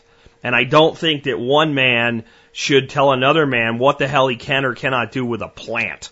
That it's just preposterous. And I'll get emails or comments or calls saying that, you're clearly just this big government liberal. Well, I don't think saying we should repeal a law makes me big government at all. It may make me liberal on a position, which is, by the way, part of being a libertarian. That you have certain things that you're very liberal about, those basically being what other people do with themselves as long as they don't have anybody they're harming. Right? So there's that, in other words, you could be liberal without being liberal in regards to politics. Right? Because it's not that I'm liberal politically, it's that I'm liberal in the standpoint of this action should not have government doing anything about it at all, even if we do have a state. Even if we're not into, anarcho-capitalism, that there are certain things that a reasonable person, if you pull yourself out of the brainwashing, will look at and go, government doesn't need to be doing that. Right? If a guy wants to grow a plant, smoke it, eat it, wrap it around his head or shove it up his ass, government doesn't need to be saying nothing about it. Now, if he wants to do something with it with somebody else, maybe. Depends. Is he hurting them? And is that person using their own free will to choose to consent and do whatever it is with that plant the other person wants to do? In other words, if I want to sell you a plant and you want to smoke it, I don't think that's the government's business. If I want to sell you a plant so you can smoke it and you're 9 years old and you're a child, I think it is the government's business. Because I don't think a child of that age can make a rational, logical decision about whether or not they smoke dope or not. Okay, so I do see a point where there should be some rules or requirements. But because the person doesn't get that in context, first time they're exposed to me or whatever, you're a big government liberal hippie. Because you're for legalizing marijuana. I thought that, people that were for small government would be for the repealing of laws, but not if you've been brainwashed. So that's the most ironic thing that I get accused of is not working for government, being for big government, being a big government liberal. Which is just, if you know my show and my track record, it's preposterous. And to be fair to the people that listen to the show, I often get that opinion from people if I post an opinion on YouTube, because it just shows you the mental program of somebody. In other words, there was a video where a cop broke a girl's window and pulled her out of the car. I said, in this instance, the cop was right because she was told she was detained. She was told to exit the vehicle. She tried to shut the window on the cop's arm. That's what broke the window. And at that point, he had every, legal right to pull her out of the car. Do I think she should have been pulled over for a safety infraction in the first place? No, but by the law, this is right. Oh, you're a big government liberal cop lover. See, and that's the thing. It's not me that's accused of that. It's anybody who uses common sense anymore. And this is how you know the nation's polarized into idiocy on both sides. If you take anything approaching what you would consider a moderate position or an independent thought position, both sides will crucify you. We're now into a society where everybody has to be polarized to the extreme or it's not good enough. So that's kind of the most ironic thing. The craziest things I've been accused of, I have been accused of supposedly working for the NSA. I've been accused of that by more than a few people. I've been frequently accused because I have the audacity to say that man-made global warming due to CO2 does not measure up to scientific fact. It just doesn't. That when we look at it and we take consensus out, because consensus proves nothing, and we actually look at the facts and we look at the physical laws of the universe and the way shit works and a logical long-term look, it looks like humans are totally screwing up the planet. They're totally screwing up the environment. They're polluting the shit out of everything, and we're causing all kinds of, let's say, regional climate instability, like a giant dead zone at the Gulf of Mexico. So you're saying all these things, like these are all places where we're doing bad shit, and we should stop polluting. And then I'm accused of being a shill for the oil companies. That's probably the craziest or wackiest thing that me, a guy who runs a podcast for myself I mean, I've been accused not just being a shill in this way, this reactionary way, that all of these environmental whack jobs do anymore. Everybody that disagrees with them is a shill for Shell Oil and BP, right? But to fully and wholly accuse, like, that I'm actually on their payroll. Like, Shell Oil Company is writing me, Jack Spirko, a check for services rendered every month for opposing global warming and carbon taxation. Well, there's two crazy things about that. If you listen to the totality of my message, there's no way you can come up with that, because I am so much an environmentalist. I'm just not I don't believe in government enforcing environmentalism, because the government's the person that's empowering the greatest amount of polluting right now by the large corporations and stifling the small guy from competing with them. So that's preposterous. That I'm on the payment of the oil companies to stop this legislation. But what's even, I guess I would say, a little wackier about that is that Shell Oil's all for a carbon tax. Like, you have to be so uninformed to not understand that if there's a carbon tax and a carbon exchange credit system, a cap and trade system, Shell Oil Company is going to make billions doing what I was just talking about in the whole conversation about China. They're going to make money for not doing anything. They're going to make billions to reduce emissions with technologies they already have planned, or to shut down production in an area so they can reduce emissions just by producing less. Well, what happens when oil refineries produce less oil? What happens to the price of oil? It goes up. So what happens to their unit production cost? That's the whole reason OPEC is in existence. To prevent the countries we import oil from reducing production just for the sole purpose of increasing the cost per gallon. So this cap and trade system will effectively allow our corporations to play that game. You see how that works? So not only is it crazy because, well, if you listen to what I'm saying, I'm actually in favor of cutting pollution and of informing people how many toxins are being put into the environment by people like Shell Oil, but two, that people actually think Shell Oil is opposed to cap and trade. You're out of your mind. You're out of your mind. People say, well, look at all the money they have, and they're the ones promoting all. If Shell Oil and BP and Texaco and Exxon, etc., et al., wanted to go out on a campaign telling America that CO2 AGW is BS, which is global warming, anthropomorphic global warming caused by CO2, was bogus, that your TV would be telling you that every 5 seconds. They have more money damn near than God when you put them together. The amount of money they've spent in supposed anti-global warming campaigns is a mouse fart to them.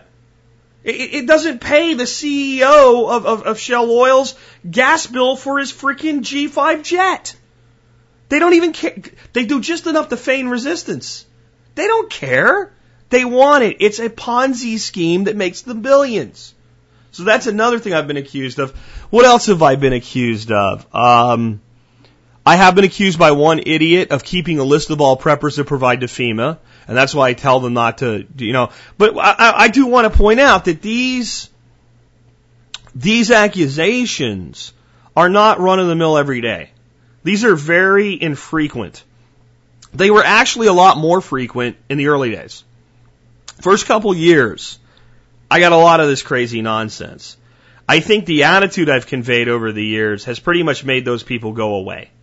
Because it's like, I don't give a shit about you.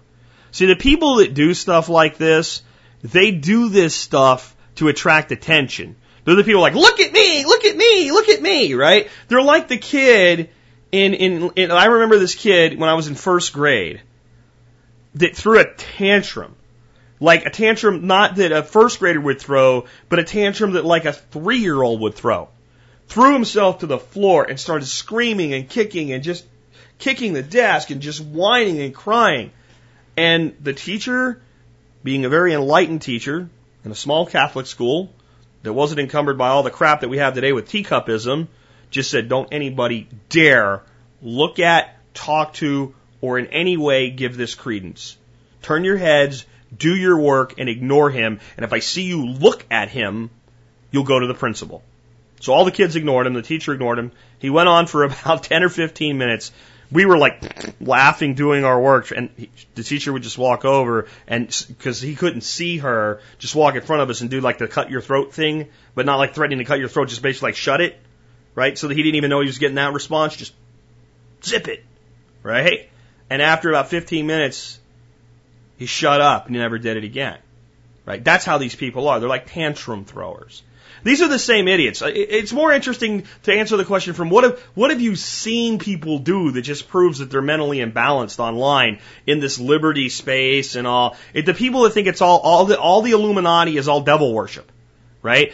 I swear to God, there's this whole contingent of people that watch every YouTube video of everybody they hate looking for the devil salute. Looking for any point in time that this person's, middle finger and ring finger came in and their pinky and their pointer finger came up, as though that never happens in a natural gesture, pointing at something or scratching your face or whatever. And they're like, this celebrity's worshiping the devil. Look at timestamp 2 minutes 30 seconds. And this newscaster is a devil worshiper. Those are the people that I think they're just freaking mentally sick, right? But they're also that kid. Look at me! I'm throwing a tantrum! Look at me! And they want somebody to respond to them. And occasionally I do, because occasionally you're just like, you're a moron. But they want that engagement. They want that argument. I think it's preposterous. I've never been accused of that, being for Beelzebub or whatever. I'm sure there's people that think it, but I've never been accused of it. But I said, the biggest thing is you're a shill for Shell Oil Company. You're on their payroll. And I'm like, I live a pretty good life, but have you seen my house? Have you seen the clothes that I wear? I mean, I'm not exactly an oil exec or on the payroll of an oil exec. I find that just laughable. Not to mention, I don't think my influence is big enough one way or the other for Shell Oil or anybody of that size to give a shit about what I have to say. I'm not Rush Limbaugh or Glenn Beck or, even a small player like a Michael Medved. I reach 100,000 people a day. That's significant in our space, but in the mass media space, that means nothing to them. That means nothing to people like that. I don't have a company, doing $50 million a year in sales that wants to partner with TSP, let alone, somebody that's measuring their sales in billions. It's preposterous. That's probably the craziest thing, just because it doesn't make any sense. And again, most of these things show this extreme polarization. That's my takeaway from it. Anyway, I'm going to wrap up there today. I know we didn't cover a lot of stories, but I think that we covered really important stuff today. I do want to finish today, though, with a little bit of some words of encouragement in the prepper space, not just so much the life coaching space that we've been, or the lifestyle design space that we've been talking about a lot lately. Sometimes for a while I'll get so focused on all the things that we can do as, modern homesteaders, modern survivalists, and the solutions we can put in place, that I come away a little bit from the basic preparedness, the blackout kit, a bug out kit, vehicle kits, food storage, and things like that. I want you to understand the reason that we always go back to that is our fundamentals, our core. When I played football, no matter how advanced the playbook got, as soon as the play got a little bit sloppy, and usually the players knew we're getting a little bit sloppy out there, man, you came in on the next practice and it's, men, we're working on fundamentals. Oh, there's a little tip for you, parents out there.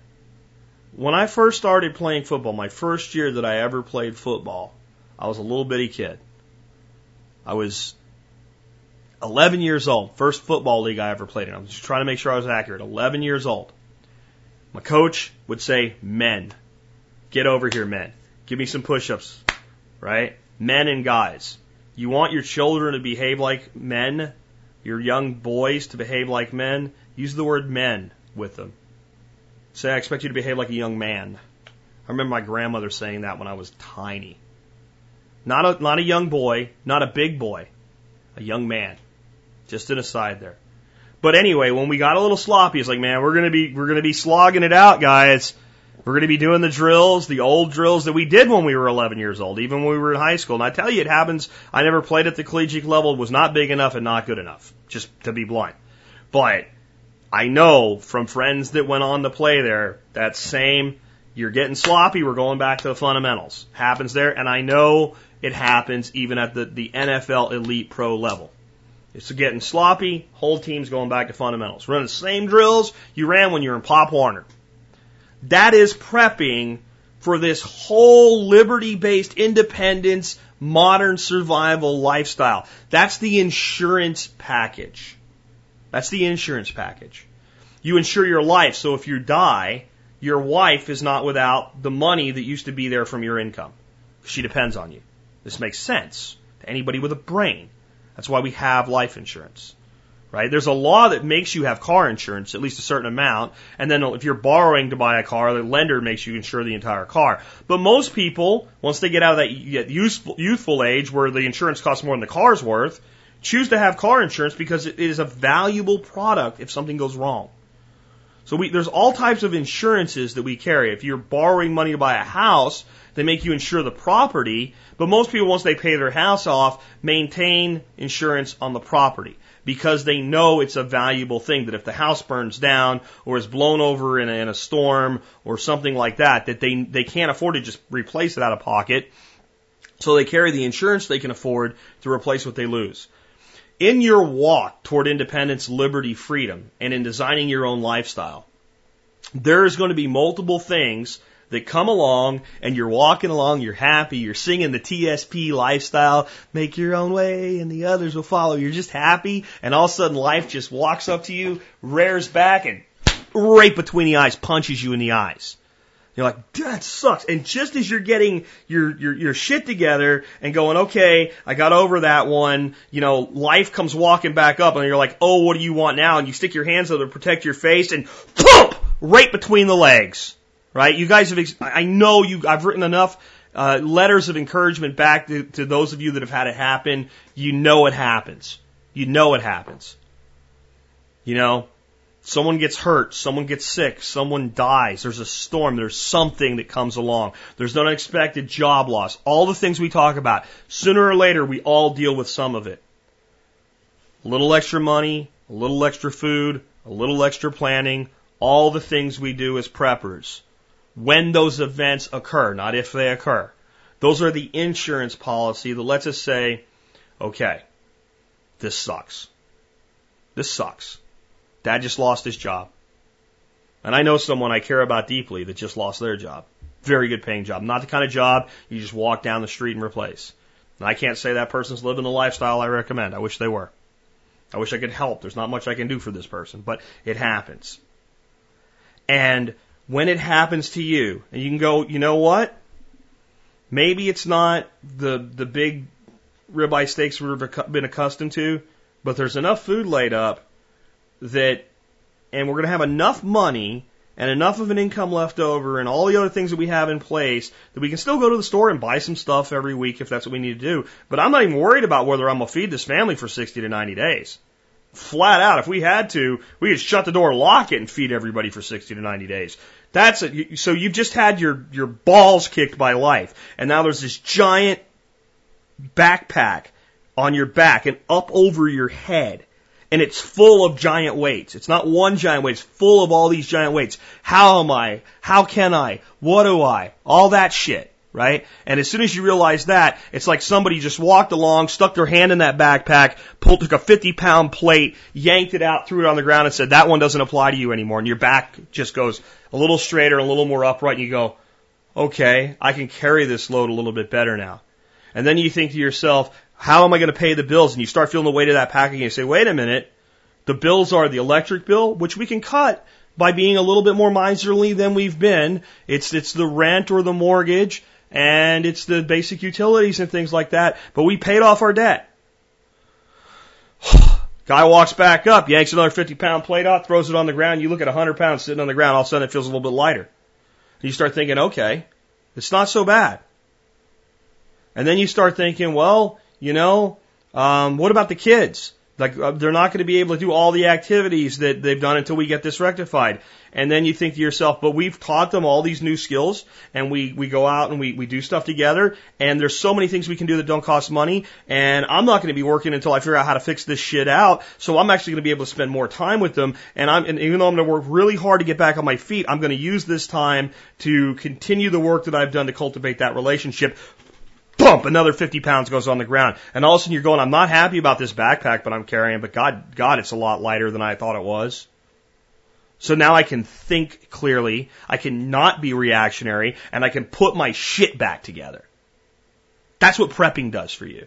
The next time you're talking to one of your friends about, and you're trying to get them open to at least a little bit of a preparedness lifestyle, and they're like, hey, you're one of those crazy people from Doomsday Preppers, try explaining it that way. Try explaining it that way. So that they'll get, oh, wait a minute, all that shit could happen, and boy, that would suck. And when they tell you, I'll never lose my job, I work for the government. At some point, you stop casting your pearls among swine. But when somebody tells me there's no way I'll ever lose my job, I laugh at them. And I don't have to make up a laugh. I just, you really believe that, don't you? I'm not saying you're going to, I'm saying the belief that it can't happen is foolish. And it's a protectionist belief. I don't want to look at that's the same thing. Women do it all the time. When you tell them, you know what, you should get a concealed carry permit. You should learn how to use a gun. You should carry pepper spray. You should work on your situational awareness. You should keep your head up when you're walking. You should never look like a victim. You should stay out of that side of town. Right? All these things. And they're like, well, who would ever hurt me? Millions of people would hurt you, dumbass! But they don't want to see it.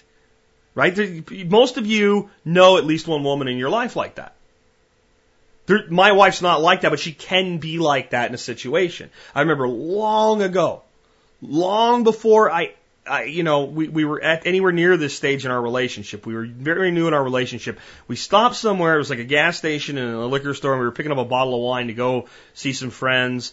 And I don't remember the exact way this worked out, but one way or another, she walked very far away from me, not in the store, which would have been a little concerning there, but not that. I mean, I wouldn't even go to a place that was that bad, but in the parking lot.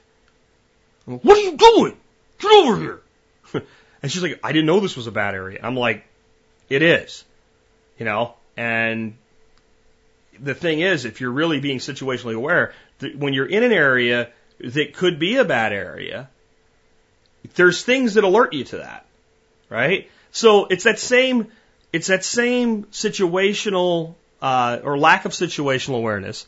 It's that same normalcy bias. It's that same perception bias that makes that friend of yours that won't pay attention to prepping at all ignore it because I can't think that anything bad would happen, or it might. That's what they're really saying. Or the other thing is, there's the other thing, and it's the far more disempowering thing. Sure, bad things can happen, but there's nothing I really can do about it. When I started researching the Balkan Wars, after I had Selko on the show, who has the website Shit Hit the Fan, SHFT School or Plan, whatever it is. He's a survivor of the Balkan Wars. When I had him on, I started researching a little bit more. And I actually started finding comments from people that lived through it themselves, that didn't prepare. That said, being prepared wasn't worth anything. The people that were prepared might have went a little longer before they were hungry, but they were eventually hungry too. And people that actually been through this real world shit at the fan beyond what anybody in America who's never served overseas anyway can even understand, said it's not worth being prepared, even though they went through it. And it was just, what they were basically saying is, I can't accept that I could actually be capable of solving my own problems. To prep, you have to believe that you can solve your own problems. To prep, you have to believe that what you do matters.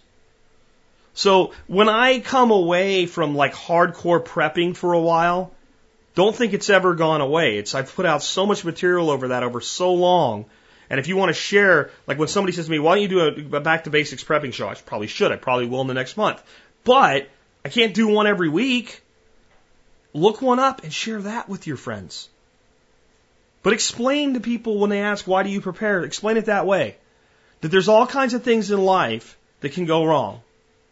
And that when they do go wrong, it doesn't necessarily mean you're dead. It doesn't necessarily mean you're stranded on a rooftop with 12 feet of water rising to the rooftop. What it means is that there's incredible weight placed on you to try to get out of the problem.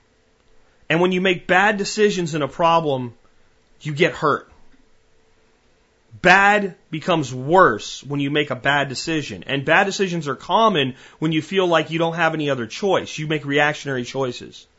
And if we can lighten that load with preparedness, when something goes wrong in life, we can stop and think and use our tools and put our life back on course more rapidly and more accurately. Because the goal is to get where we're going. And every time I put you off course, the more prepared you are, the more likely you are to still be able to get where you're going. If you're in a bicycle marathon race and you have to drive 120 miles on a bicycle, something definitely doable in a day, well, you better take a pump and an inner tube, because you're going to have a hard time completing that race if you get a flat. And it's pretty likely that you're going to get a flat. Whenever I watch the Ironman, I always see guys with little wrenches and pumping. It happens, right? And it's not like it happens to one guy out of the whole group. You see a lot of people ending up having to do it. Well, that's what life's like. If you don't have any preparedness in your life, it's like taking a 120-mile bike journey without an inner tube and a pump and knowing how to change a tire. If you have a brain, you wouldn't do it. And if you do it, you're not going to complete the race. And if you eventually complete the race, you're not going to do it the way you wanted to. Well, your life's more important than a bicycle ride. And with that, this has been Jack Spirko with another edition of the Survival Podcast, helping you figure out how to live that better life if times get tough, or even if they don't. It's in our food these days, you know it's on our TVs. Sometimes we forget we are what we eat. I don't know the answer. It's like there's nothing I can do. It's the price we pay, I guess, when we follow all the rules. There's a better way to do this.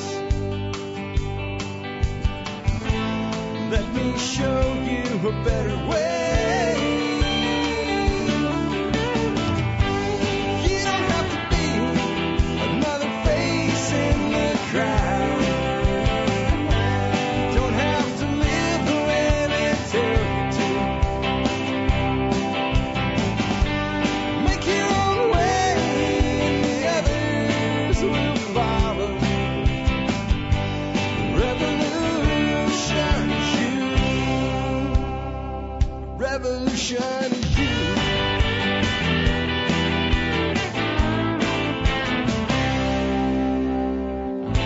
Someday we'll realize our children just can't pay.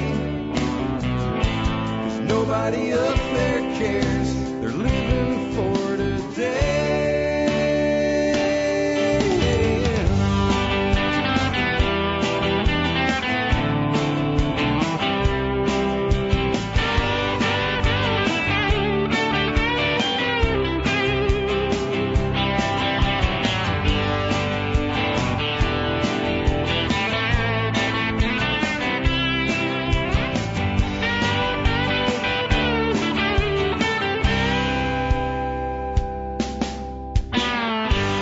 You don't have to be another face in the crowd. Don't have to live the way they tell you to. Make your own way and the others will follow. The revolution is you. The revolution is you.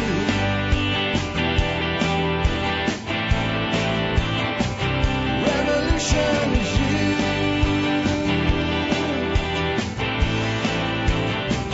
Revolution is you.